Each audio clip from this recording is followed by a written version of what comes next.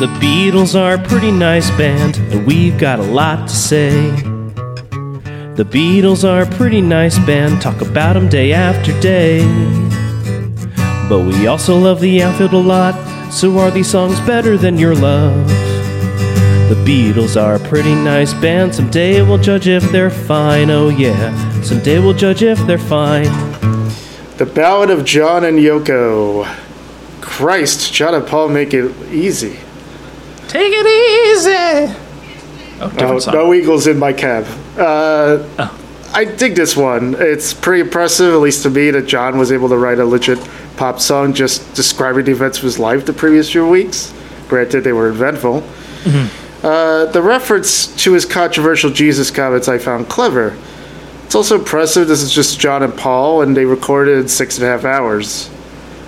I like his vocals on here too, John's. The echo makes his voice brighter than usual for some reason.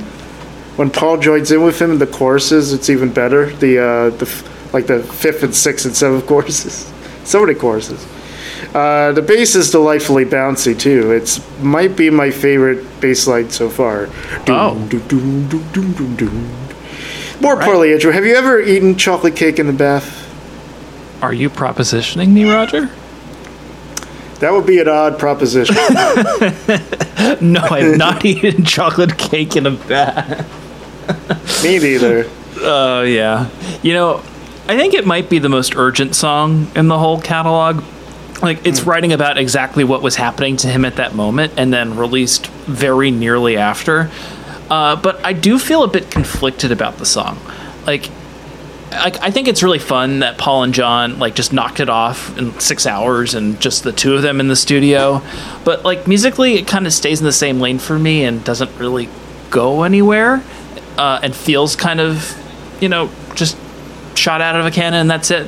And it feels more like a book report lyrically to me. This is what I did on my summer vacation. I got married. Bouncing Souls. Or one of my favorite Simpsons episodes, How I Spent My Strummer Vacation. My Image. My Image. We've referenced it a few times. No Beatles were in that episode. No. How about the bass? I saw Elvis Costello last week, and he did not play the bass, but he did wear his Nerdlinger glasses. How could you say the song doesn't go anywhere? They go to Gibraltar. It does go, I do find out. You do find out that John is a Hilton man and not a Marriott man. Mm-hmm. Yes. So, recorded 6 hours by John and Paul. Paul was on the bass and drums. The song was written in the days immediately following Lennon and Ono's wedding on March 20th, 1969. John arrived at Paul's London home on April 14th, 1969, to work on his unfinished song. After quickly completing the writing, the pair immediately took it to Abbey Road. The Ballad of John and Yoko saw the pair collaborating as equals, showing a renewed enthusiasm for recording. In his 2021 book, The Lyrics, Paul elaborated, "He listed me for that because he knew it was a great way to make a record. We'll go around the Abbey Road studios. Who lives near there? Paul. Who's going to drum on this record? Paul. Who could play bass? Paul. And who'll do it if I ask him nicely? Paul." He wasn't at all sheepish about asking. He probably said something like, "Oh, I've got this song I want to record. Would you come round?" And I probably said, "Yeah, why not?" In the end, I think playing on that session with him and Yoko contributed to our having quite a few friendly meetings and conversations later.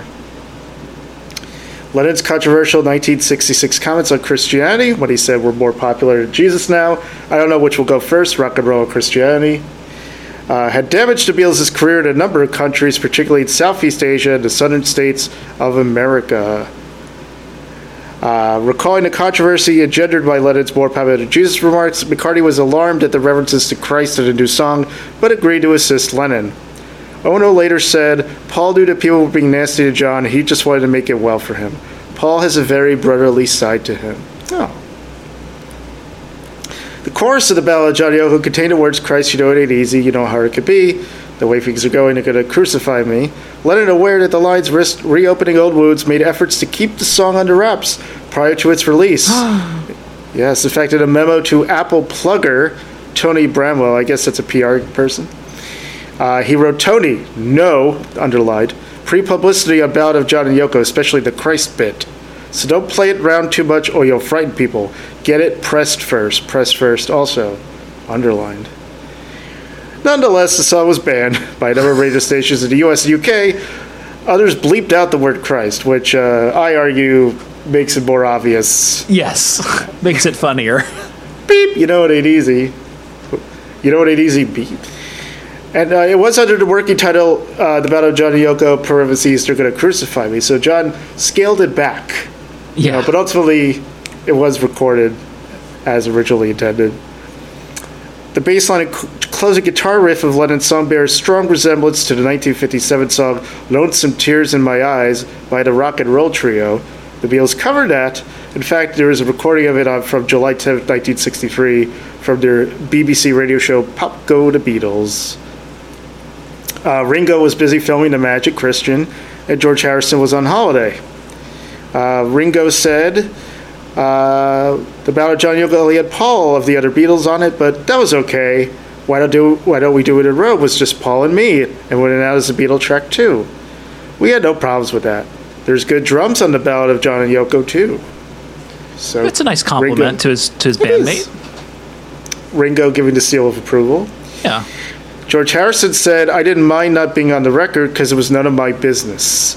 If it had been the Ballad of John, George, and Yoko, then I would have been on it. You could argue that Revolution 9 was the Ballad of John, George, and Yoko. Yes. Jeff Emmerich was back to engineer it. Peter Brown, who was mentioned in the song, he was Brian Epstein's assistant before Epstein passed, but he didn't take over like as their manager, or if he was, like the Beatles didn't listen to him always. Mm-hmm. He might have been another plugger, right, so to speak. Peter Brown called him to come to Abbey Road to record the session. This is Jeff Emmerich talking. He understood exactly what I was getting at after he asked if John was okay these days.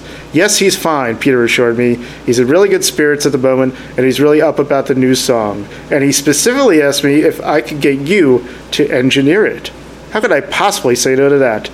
The session was booked to start in mid-afternoon, and to my amazement, a chipper John actually rolled up spot on time, with Paul following just a few minutes later.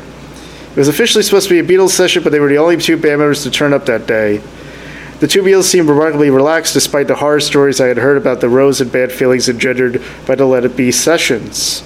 On this one day, they reverted to being two old-school chums, all the nastiness of recent months swept under the rug. A new 8-track machine had been installed in the control room just recently, and we put it to good use that day. And it was so refreshing to see Paul and John in good spirits and not arguing. 5-minute takes broke down immediately before the line made a lightning trip to Vienna, when McCartney mistakenly added an extra snare drum beat. Idiot! According to Mark Lewison, take 2 broke down because, as John explained, un string avait kaputt mal. And there was one lovely moment before take 4 where John said to the drumming Paul, go a bit faster, Ringo. And Paul replied to the guitar-wielding John, okay, George. Sounds jovial, sounds like the good old days, but Mark Hertzgaard, the New Yorker, the only other writer known to have heard the tapes besides Mark Lewison, attended a private listening session in London and said that he wrote that Lewison had again enthused about Lennon and McCartney's camaraderie and musical kinship, but he himself detected a forced, polite quality to their joking and none of the enthusiastic electricity heard during earlier Beatles sessions. They are coming apart, and they know it. But, hey, hindsight's kind of 20/20, and... Right. Yeah. And even in, we learned relatively recently, the Let It Be sessions, yeah, they had their issues, but it seemed like they were also pretty jovial at times, too. Yeah. You thought going in, it would just be them arguing for 9 hours, but no, it was, they mostly had fun. Right. They just remembered the bad times. Yeah. Well, and I mean that the original film, which I have not seen, apparently doesn't put them in the best light, and that's what happens when you get a 9-hour cut of it. You're going to get a more, quote-unquote more complete story. Yeah, a little bit. Yeah. The Ballad of John and Yoko was released in the UK on May 30th, 1969. It was rush released just 6 weeks after it was recorded, while Get Back was still at number 1 in the UK charts. Let's take it down, boys. I Got a Replacement. It topped the UK charts for 3 weeks, but only managed to reach number 8 in America. The song was the Beatles' 17th and final United Kingdom number 1 single. Wow. Yeah. The Spanish government under Francisco Franco objected to the song because of the phrase Gibraltar near Spain. The status of Gibraltar is a long-running subject of debate between Spain and the United Kingdom. Alex Petridis of The Guardian ranks the song last out of the Beatles' 22 UK singles, saying John Lennon once convened a meeting of the Beatles to inform them that he was Jesus. The charmless ballad of John and Yoko is that crazed egotism and messiah complex wrought into song. Meanwhile, Rolling Stone ranked it number 48 on the magazine's list of the 100 greatest Beatles songs. So everyone has an opinion. So I just want to make one point. They say it's the final UK number 1 single. I want to say, so far. Right. So far. Now and then, you have a point. You know. Get it? Yeah. Get it? Yeah. Yeah. Get it? Love Count Zero. No love. Singing about a honeymoon. Yeah. All right. Josie Scale, I give this a yeah. I'm going to give it a Josie. Not my favorite. But, okay. I'm glad he had a good time in his honeymoon. Yeah, me too. Chocolate cake in the bath. Yeah, sounds fun. Yum, yum, yum. The Beatles are a pretty nice band, talk about them day after day. But we also love the outfield a lot, so are these songs better than your love?